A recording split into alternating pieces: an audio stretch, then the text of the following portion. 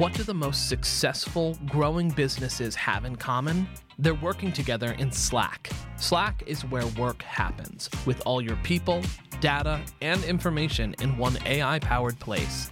Grow your business in Slack. Visit slack.com to get started. And so I was like looking at it and using these things, again, every day.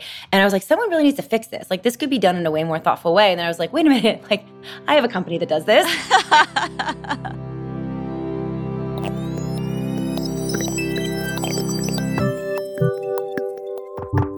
You're listening to What I Know.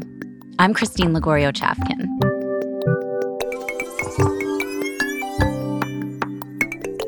Today's episode: Create the Change. My guest today didn't intend to start a business. She was pretty content teaching snowboarding in the winter and surfing in the summer, living an almost caricature of the Southern California lifestyle. But respect for nature, where she spent so much of her time, led her to try to eliminate plastics and other landfill and ocean-bound waste from her life, and tried to find healthy options. While traveling, she realized she was using a lot of those tiny little toothpaste tubes, and she became fixated on trying to find a better way to brush without non-recyclable waste. What Lindsay McCormick ended up creating and selling in tiny, adorable glass apothecary jars online was Bite toothpaste bits. And she became committed to creating change for the planet. Today, her company sells much more than sustainable toothpaste. Its deodorant went viral on TikTok. But long before Lindsay had 10 employees and more than $10 million in revenue, she cared deeply about the environment, even as a little kid. I was always kind of that weird girl in elementary school who was like talking about not wasting water and like talking about like rainforest deforestation.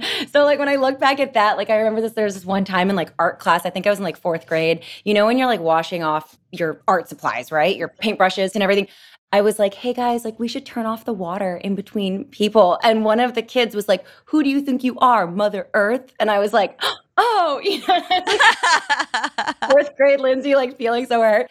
For me, it was more kind of looking back and being like, I'd been always really passionate about the environment and conservation in general. And so I didn't necessarily think that I would, have that come through as owning a business and running a business. But I'm really so thankful that it has, because I just think there's so much good that can be done when it comes to like having a business. Yeah. And your early path in your early career you didn't head to Silicon Valley, you didn't work in startups. What was your path to founding the company? So when I graduated college and I moved right out to California, I knew I wanted to be on the West Coast, and I worked as a surf instructor in the summer and a snowboard instructor in the winter. If you don't know about Southern California, you can go from the beach to the mountains in an hour and a half, depending on traffic. And so I really wanted to be outside. I loved nature. I loved being out in the outdoors.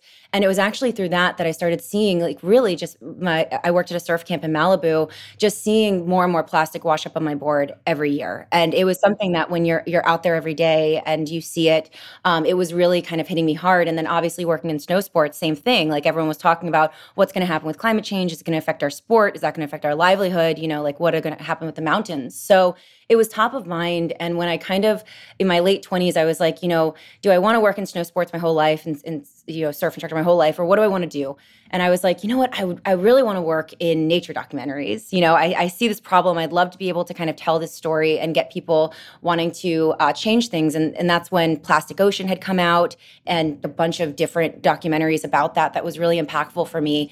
And so I started working in TV. And it was actually during my time as an unscripted TV producer that I came up with the idea for Bite, because I was on a plane every other week traveling with those little travel toothpaste tubes and shampoo, conditioner, and I would refill the shampoo and conditioner, but I couldn't refill the toothpaste. And so I was like, wait, this isn't in alignment. And so that's how the idea for Bite started, was just like, what's an eco-friendly way that I can travel and be able to brush my teeth? And from that, I started looking into, what is toothpaste? Why is it made? Why is it in a paste? And what's in it? And then kind of learned about the crazy amount of toothpaste tubes that are thrown out every year. And that's really how it started. everyone sort of knows that toothpaste tubes aren't recycled, right? I mean, and that yet we don't stop using them because it's like, what's the alternative, right? But you found an alternative. How did you come to the little nib, the little bite of toothpaste that can be a substitute, and which you sell in really beautiful little kind of apothecary glass jars? Thank you. It was quite the journey because this was a project that I was working on when I wasn't doing my day job, which was TV producer. So I wanted to figure out what I could travel with. I started with powder. Powder was a disaster. It gets all over the place, and it just wasn't resonating with me. But it is an option. Like, you could do that. That's something you could brush with. Yes, you could. And like the most of the powders that you'll see are actually in plastic containers. So I was like, that doesn't totally fix the problem. And most of the stuff that you see didn't have anything that actually is really good for your teeth, right? It didn't have a nanohydroxyapatite or a fluoride in it. And so I was kind of like, well, this is oral care, and if I'm making it for myself and, possibly my family, like who's going to be using this? Like I didn't really think it would be a business. I figured it would just be for like me and my friends. So I wanted to make sure I was really using the best ingredients, the most effective ingredients. And so I started looking into, powders, and then I tried to make like these like balls where I would take these ingredients and put it together and then try to like dehydrate it in my toaster oven, and I like set it on fire. And I was like, this is a disaster. And so finally I was like, the solution here is a tablet, which means I have to buy a tableting machine, which means at this point, a tableting machine was $1,000. This was like a hobby. And now I'm spending $1,000 on a hobby. And so I was like, okay, this is now, I want to be able to make my money back. I'll put it on Etsy. I'll put up a site on Shopify. And so that was really the way that it all kind of started. I was just trying to figure out the best delivery mechanism. And then when I realized it was a tablet, the thing that's amazing about that is that when you take out the water, you don't need the harsh chemicals, the preservatives, the artificial flavors to cover that up. And it can be refillable, right? So it comes in the glass jar and then a compostable refill pouch. And because almost everyone brushes their teeth 2 times a day, maybe you need an extra one here or there, it's easy to dose it out. So you have the exact amount someone needs for a month. And so that's really how it was like, okay, I can make this really sustainable, refillable system where you just have this beautiful glass bottle and then a compostable refill pouch that you just rip open and put in there and then put in your home compost. And having it be dehydrated, like you mentioned, solves a lot of those problems. There's so many products that I feel like cannot figure out how to be packaged in aluminum or glass, something that's actually recyclable, actually readily available and recyclable. But you were able to package in glass and aluminum right away, right? Yeah. And that's the thing too, is that you can go right into something that's easily recyclable and refillable. And also you're not shipping around water, right? So toothpaste, when you look at like a normal paste, it's 60% water minimum, like usually about minimum, which means you're just shipping that around. That's not anything that's actually helping your teeth. And so it's like, well, let's take that out. And then water, once you put something like water in something, you have to have a bunch of stabilizers and, it's a totally different type of formula. And so by taking it out, you can have a much cleaner and more efficient delivery system. Yeah. Okay. But let's talk about what's different here. You created a product that no one, aside from maybe like really hardcore backpackers or astronauts, have like seen before. It's like almost like a little pill of toothpaste that you then chomp on and brush your teeth as normal. But what was the process of trying to educate your possible future customers about it? How did you go about marketing it? How did you go about bringing it to market? Yeah, it's a really great question. It's kind of when you look back at your life, like how the dots align in a very weird and random way. And I think that was something that was incredibly helpful was my background in TV. So, I wanted to work in nature documentaries. I was working in unscripted, which is reality. I was working on a show, House Hunters. So you have to know how to tell a story and you have to be able to take complex ideas, like people who are buying a house and all the different things they're thinking about and put it in a digestible way that is entertaining. And I think that was incredibly helpful because when it came to the toothpaste and plastic problem, you take these abstract concepts and make them visual. So when I learned about the over 1 billion plastic toothpaste tubes that are ending up in landfills and oceans every year, that's an alarming stat. But if you can't wrap your head around it, and this is what I learned in TV and in media, and if you can't wrap your head around it, it's not really impactful. So then we had to figure out what is the volume of 1 billion toothpaste tubes and what does that mean? And so that's 50 Empire State Buildings every single year ending up in landfills, right? So when you're able to see like, whoa, most people know how huge the Empire State Building is, 50 times over every single year. Now that stat is something that you can feel. and you can wrap your head around. And I think that that's the thing that we've done over and over and over again at Byte, is taking these concepts that are very amorphous and really hard to wrap your head around and making them visual and impactful, because people do care and they want to do well and they want to do good and they want to be part of the solution. But if you're not able to describe the problem to them in a way that makes sense, it's just human nature to not understand it, And so that's something that was really important from the beginning. Tell me about, say, the first 2 years, the early years. So you've got this tablet machine in your house. Yep. You are driven to make a better solution for toothpaste. And then at what point does it become a business? Like, at what point do you see the D2C sort of revolution happening around you? Do you think, I can make a website, I can sell this? Was there like a switch that flipped for you there in terms of making it real? Yeah, so it was very much playing with powders in my living room, right? I had this plastic table I put out with all these different mason jars of all these different ingredients that I'd gotten from everywhere, from Amazon to Whole Foods to Chemistry Connection online, trying to figure out how I'm going to make this thing. I took online chemistry classes, talked to dentists and dental hygienists, and then was like literally hand cranking out these tablets. So once I got to the point where it was something that was usable, I started taking it to work at my TV job and having people try it. And I had this little, piece of paper where it was like, what do you think of the flavor? What do you think of the foaminess? What do you think of everything? And I started also taking it to vegan events. I'm a longtime vegan, so I was taking it there. I was giving out free samples. I was asking for feedback, and travel events too, because I was in the travel community. So I was very much like, how do I make this something that people like? I knew that having a sustainable solution was not the solution. You needed something that people also wanted to actually like or actually use. And so once I got to something that people were like, yeah, this doesn't suck, I was like, okay, just set up a website.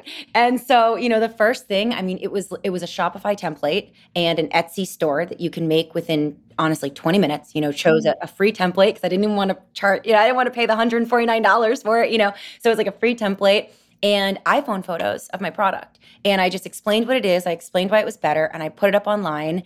And, the first, year, it was my friends and family. I knew every single name that came in. It was like, oh, that's my mom's friend. Oh, that's my friend from high school, And then it was some zero waste bloggers had found out about it, specifically from Instagram and online in their newsletters. This was back in 2018. And so that was the beginning of first seeing names I didn't know. I was like, who's this? Who's that? And so that was the beginning of kind of like that small community that started really kind of echoing around my product. And what did that feel like when those new names started to come up and you were like, I have real customers? Really exciting. And the first thing I did was I personally emailed them. I thanked them. I asked them how they found out about me, and I asked them what they thought, because I really needed that feedback. I wanted to get better. I knew that I never saw this as like a put it out in the world and be done. It was iterating. How do I get better? How do I get better? And that's actually something I still do. I still talk to our customers on a regular basis. When did you realize you needed to start hiring people and get more systems in place to actually scale? So we ended up having a video go viral on Facebook, and it was a video all about Byte and the solution that we were in with the problem we were trying to solve. And it ended up getting millions of views. And so that really launched the company, because it was something where people could see it, they could hear my story, they could see what the product was, and they started telling their friends about it. And that was like the snowball effect. Once that happened, it was like I was back ordered for 3 months because I was still making these in my living room. So I started sending out emails to everyone saying, I'm so sorry, we're back ordered. I'm happy to refund you. If not, thanks for being part of the journey. And almost no one asked for a refund. Everybody kind of wanted to be part of it. And so I found a manufacturer in California, and that's when I started hiring. I was like, okay, essentially it's like we have glass bottles. They're made in LA. We also have, now we have a manufacturer. It's also in California. I can't manage all of this while marketing it and while, talking to customers. So the first hires were figuring out supply chain and also customer support. This is before the pandemic, but you've always been a mostly virtual company, right? Yep. Out of a living room, still in the living room. Right. That's amazing. Of course, you can only see from your own perspective, but what advantage did that give you going into the pandemic, having worked in that way already and then continuing to scale through everyone struggling to work at home, struggling to learn how to Zoom and do everything kind of asynchronously?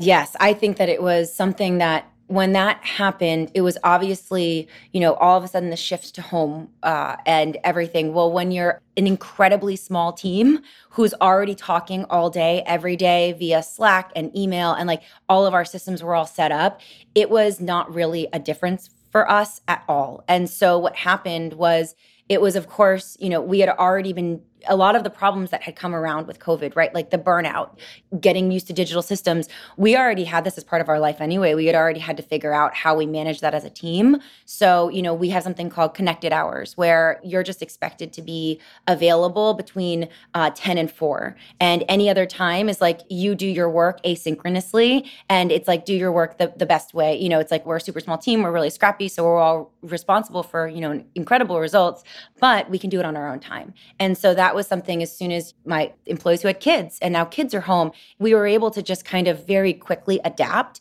because it was like, okay, well, we already kind of know how to do this. So now the whole world's doing it with us. What's been the biggest challenge that you've had to overcome in growing? This is still something that we hit on a regular basis, is the fact that we are just constantly trying to get better. And I don't just mean that from like a team standpoint, also from a product standpoint. So our first iteration of our tablets had an EcoCert palm oil derived surfactant. So our foaming agent had eco-certified palm oil in it. And it was our customers who were just like, hey, we're seeing some transparency issues with palm oil, even the EcoCert one. We really think you should take a second look into this and see if this really aligns with your company values, because we were very transparent with our company values. I looked into it. I realized that they were right. If you kind of think about it, it's interesting. Wait, what's wrong with palm oil? I'm sorry, I'm not in the...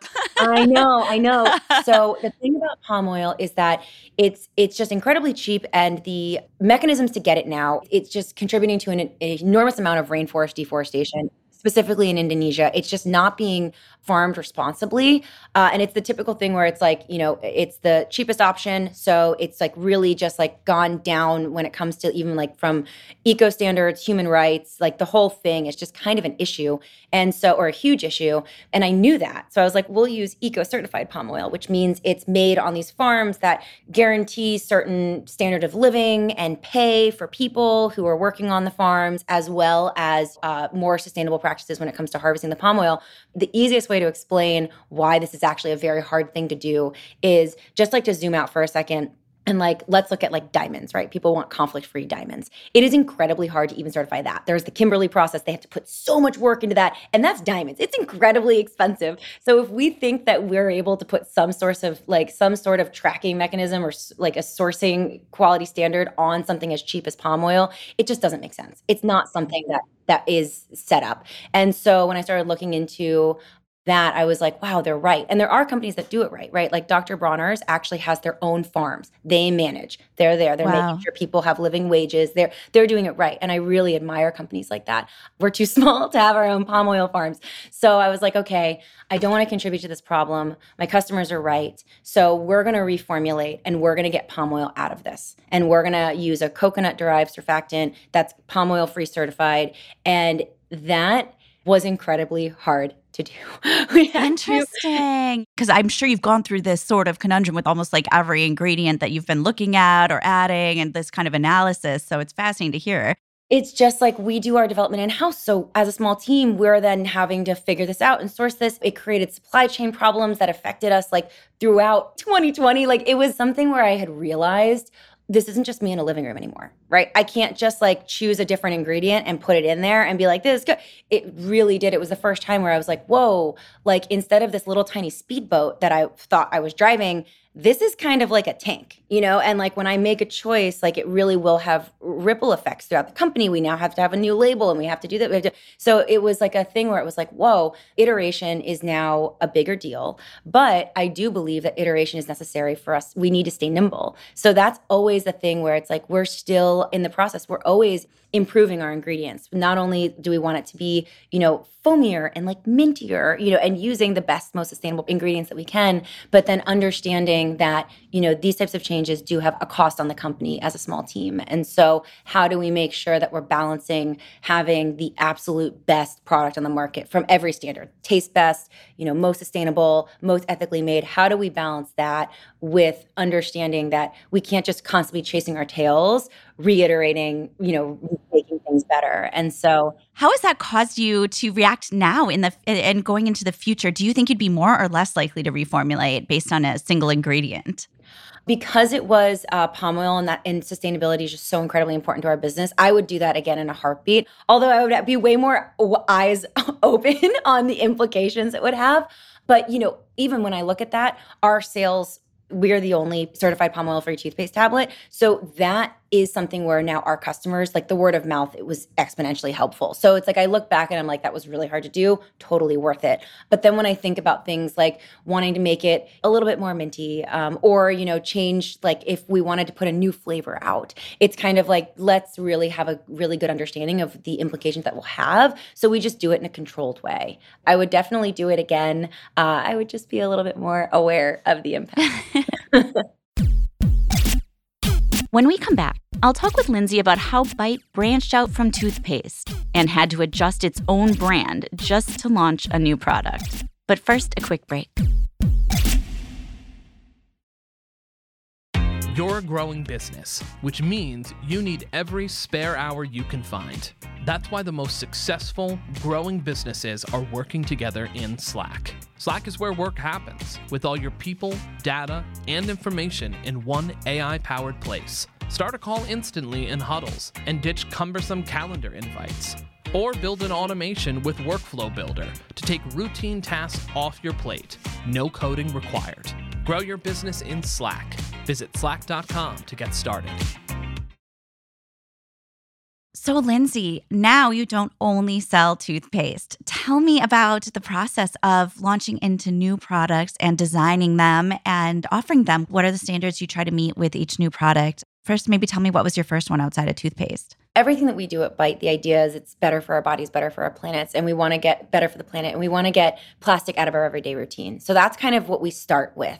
And, our first product was our toothpaste tablets. They come in the glass jar with a compostable refill pouch. Then we had mouthwash tablets, which are pretty amazing. They look similar to our toothpaste tablets, but you bite down, you take a sip of water, and it immediately dissolves in your mouth, like very quickly. And it's super icy, minty. You swish it around, then spit it out. So that was our second product. And then it was, we wanted to complete the oral care set. So after that, we had our bamboo toothbrush, plastic-free floss, and then our whitening gel. So the whitening gel comes in a glass bottle, and it's a compostable applicator brush. And so you brush it on your teeth. And so instead of having the waste from whitening strips, it's the same really great stuff, but in a totally plastic-free way and with way cleaner ingredients. There's actually a lot of really nasty stuff that can be in whitening gel, and we didn't put it in there. So, it's that was kind of the complete the oral care set. And then something that's been really important to me. So I live a low waste vegan lifestyle. So these are the products that I was using every single day. And I was using deodorant, and it's funny because I've used plastic free deodorant for a really long time, like the kind that come in a cardboard tube. And the aluminum free. Yes, aluminum free. It's always worked for me. You still sweat, but you don't stink. That was the whole idea. And so I had used the stuff that was like a paste that comes in the glass jar that you put under your armpit. And I was like, man, I do not like having to wash this off my hands every morning. And so then it was the cardboard tube, but then there were issues with the tube. Like after you'd use it for a little while, the top would get really gunky and sweaty, and it was kind of disgusting, a lot of bacteria. And I couldn't get the lid back on. I couldn't travel with it. And so I was like looking at it and using these things, again, every day. And I was like, someone really needs to fix this. Like this could be done in a way more thoughtful way. And then I was like, wait a minute, like I have a company that does this. I was like, maybe Bite needs to do deodorant, and when we did that, when we started thinking about maybe Bite needs to do deodorant, it was like, well, wait, we're called Bite, that's a problem, that's great for oral care, not so great for armpits. So like, how do we kind of fit this together? And again, this was like started in my living room. It was called Bite Toothpaste Bits. I didn't even know at the time we'd have whitening gel. I didn't know that. And so we were like, how do we make this all work? And so I was actually on a run, and I was trying to think of like, how do we do this? And that's, I like to think when I'm on runs. And then I was like, wait, what if it like kind of, what could Bite stand for? And that's when we came up with the idea of because it's the earth. And it just like, as soon as I thought of that, I was like, whoa, that's it. Because everything we do is because it's the earth, and I was like, oh my God, like that's perfect. And so that was then, kind of undertaking a small rebrand, right? Of like, how do we explain to people we're no longer Bite toothpaste bits, now we're because it's the earth. And then also coming up with the product. So, what we did is it was our first time with custom tooling, and it's the idea was we made this beautiful aluminum case, and it's like mirror finish. It's something like it looks like an Away, like the aluminum Away suitcase. And then we had the compostable refill, which is cardboard that goes into the bottom of it. And so the idea is instead of the cardboard touching your armpit, it's the actual formula. It's totally protected by the case, and then it's easy to travel with. And instead of having like that long cardboard tube that you can only get one finger up and it's all kind of weird, we did this friction fit bottom that you can put two fingers up. So it's like it feels solid and it doesn't fall back down. And it just feels like a regular deodorant. It feels like something that, substantial. And so that was the beginning of that. I started talking to our customers, actually, what's the problem with natural deodorants? A lot of them have baking soda. A lot of people can't use baking soda. Interesting. Yeah, because under your armpit's incredibly sensitive. And so baking soda can be highly, highly irritating. And so we're like, okay, well, we need to make something that's effective without baking soda. So we put in zinc ricillate, which is this really cool ingredient. It actually breaks the malodor bonds, like the molecules that smell bad, it breaks them so you can't smell your BO. That's how it works. And it's actually really similar to what we use in our toothpaste and our mouthwash, which is called zinc citrate, which bonds to the malodors and bad breath and breaks that. So that's how that kind of, so it's like a really interesting. Now you're a chemist too. I know. And I was like, well, that's the one we want to use because I know it works. And so that was, how we did it. And then we did clinical testing with volunteers, like, 'cause we wanted to make sure it's going to work. If we're going to put it out there, we don't want people to then be like, eco-friendly products suck, so we're like, this needs to work. And great reviews. And same with skin irritation. So we wanted to make sure that didn't do that. So we went through clinical testing with volunteers and, had it all tested for effective. And then that was our first body care product. That's amazing. And how did you bring that to market and market it? What have been your best channels for marketing?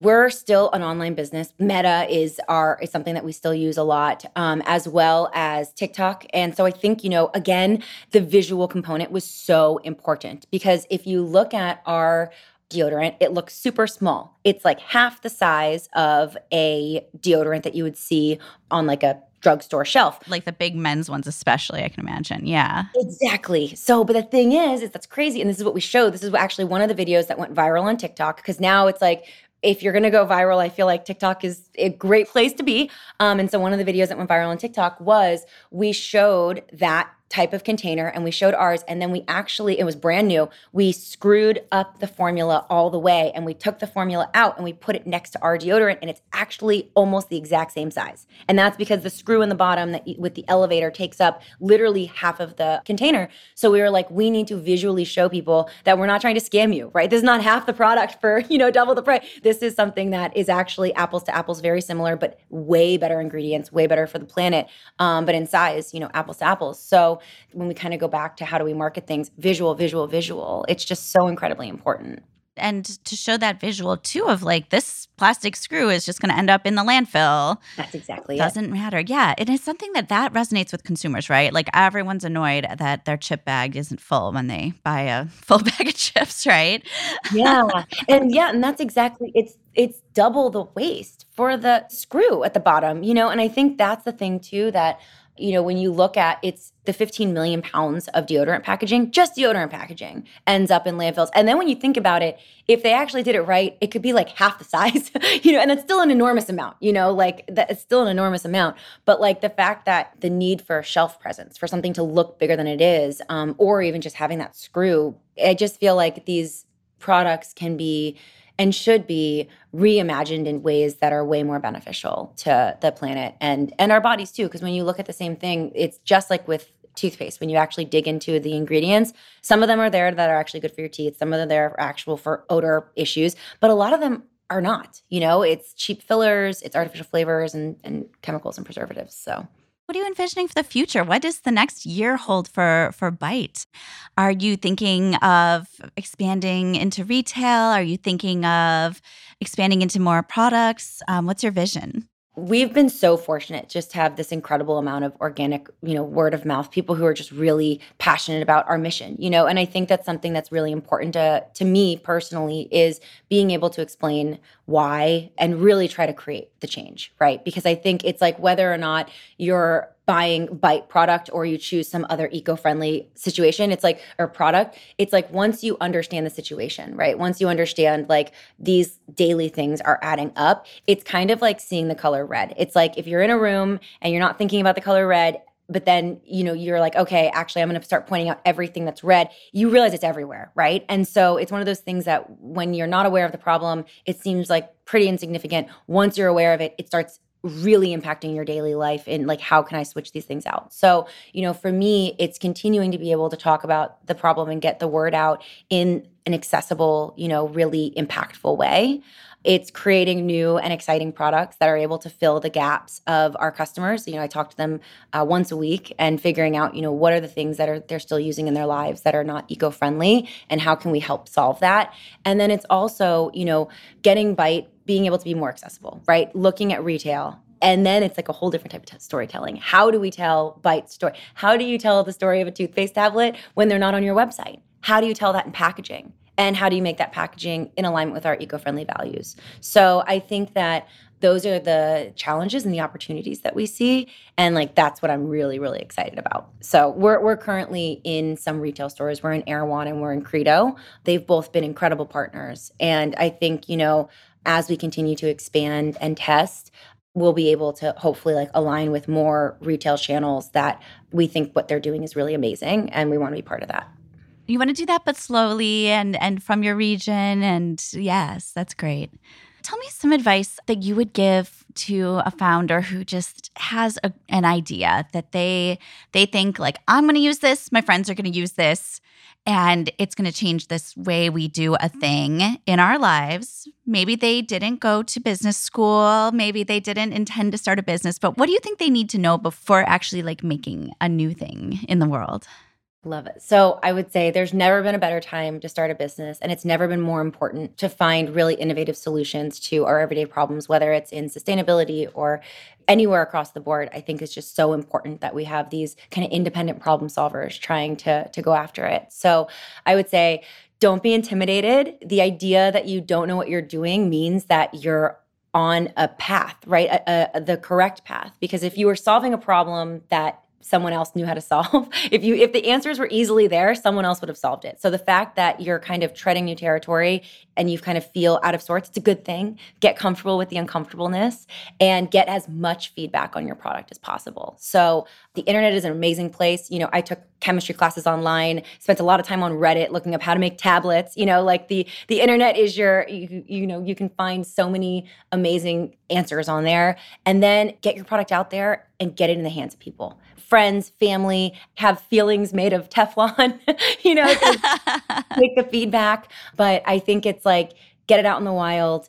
It's never been more important to find these innovative solutions and just like take the feedback and be as iterative as possible and just know it's never done. And that's a good thing. Yeah. And now you started the company with sort of the clean supply chain, clean ingredients always in mind from the very start. What about companies who are just thinking about it now, who already have their supply chains in order, who already have ingredients? How can they kind of go, what is their responsibility there, and how can they begin that process to kind of clean up their ingredients and their supply chains? So from business person to business person, I would say there's nothing better for your business than actually making those changes. Customers care. And it's so important that we do that. We're a certified B Corp. Our customers love that. And it's, if you're on the fence thinking, I get what it's like to run a small business. I get that you sometimes feel like you're up against the world. And why do I want to make this sustainable change? Why do I want to go clean? It's going to be good for your business. I'm telling you, it's the future, right? So I would say first, it's worth the effort. Second, just choose one thing. It's just like when you're trying to change any habit or anything, choose one thing and change that, make that part of your business, and then change the next thing. Slowly, just get it, start tackling one thing after the other.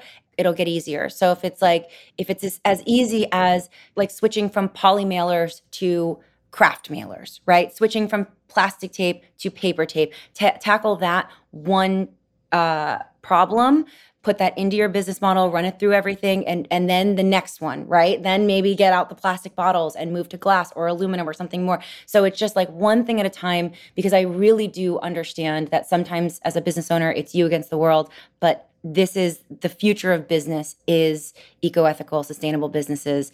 And you're going to have to do the work eventually. Let's just do it nice and slow and get it going now. That's what would be my recommendation. Great. Thank you so much, Lindsay, for that advice and for being here today. Thank you so much, Christine.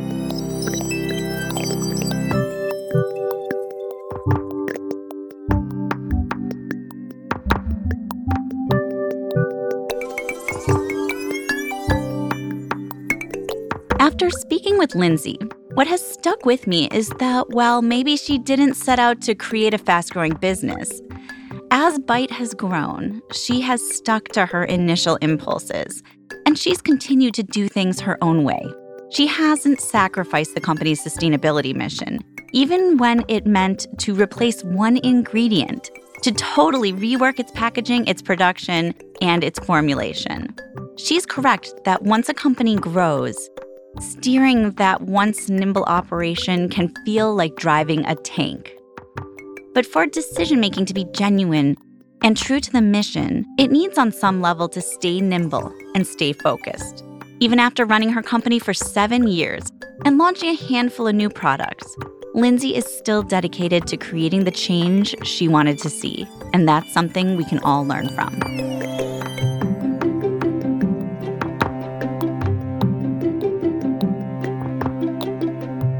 What I Know is a production of Inc. magazine. I'd love it if you could subscribe or follow wherever you are listening. It'll help make sure you don't miss the next episodes of What I Know. Also, if you can spare a minute, please do leave us a review. You can also let us know what you think about our shows by dropping me a note at whatiknow@inc.com. Our producer, who loves to drive this tank like it's a speedboat, is Joshua Christensen. Our associate producer is Blake Odom, and our editor is Nicholas Torres. I'm Christine Lagorio-Chafkin. Thank you for listening to What I Know.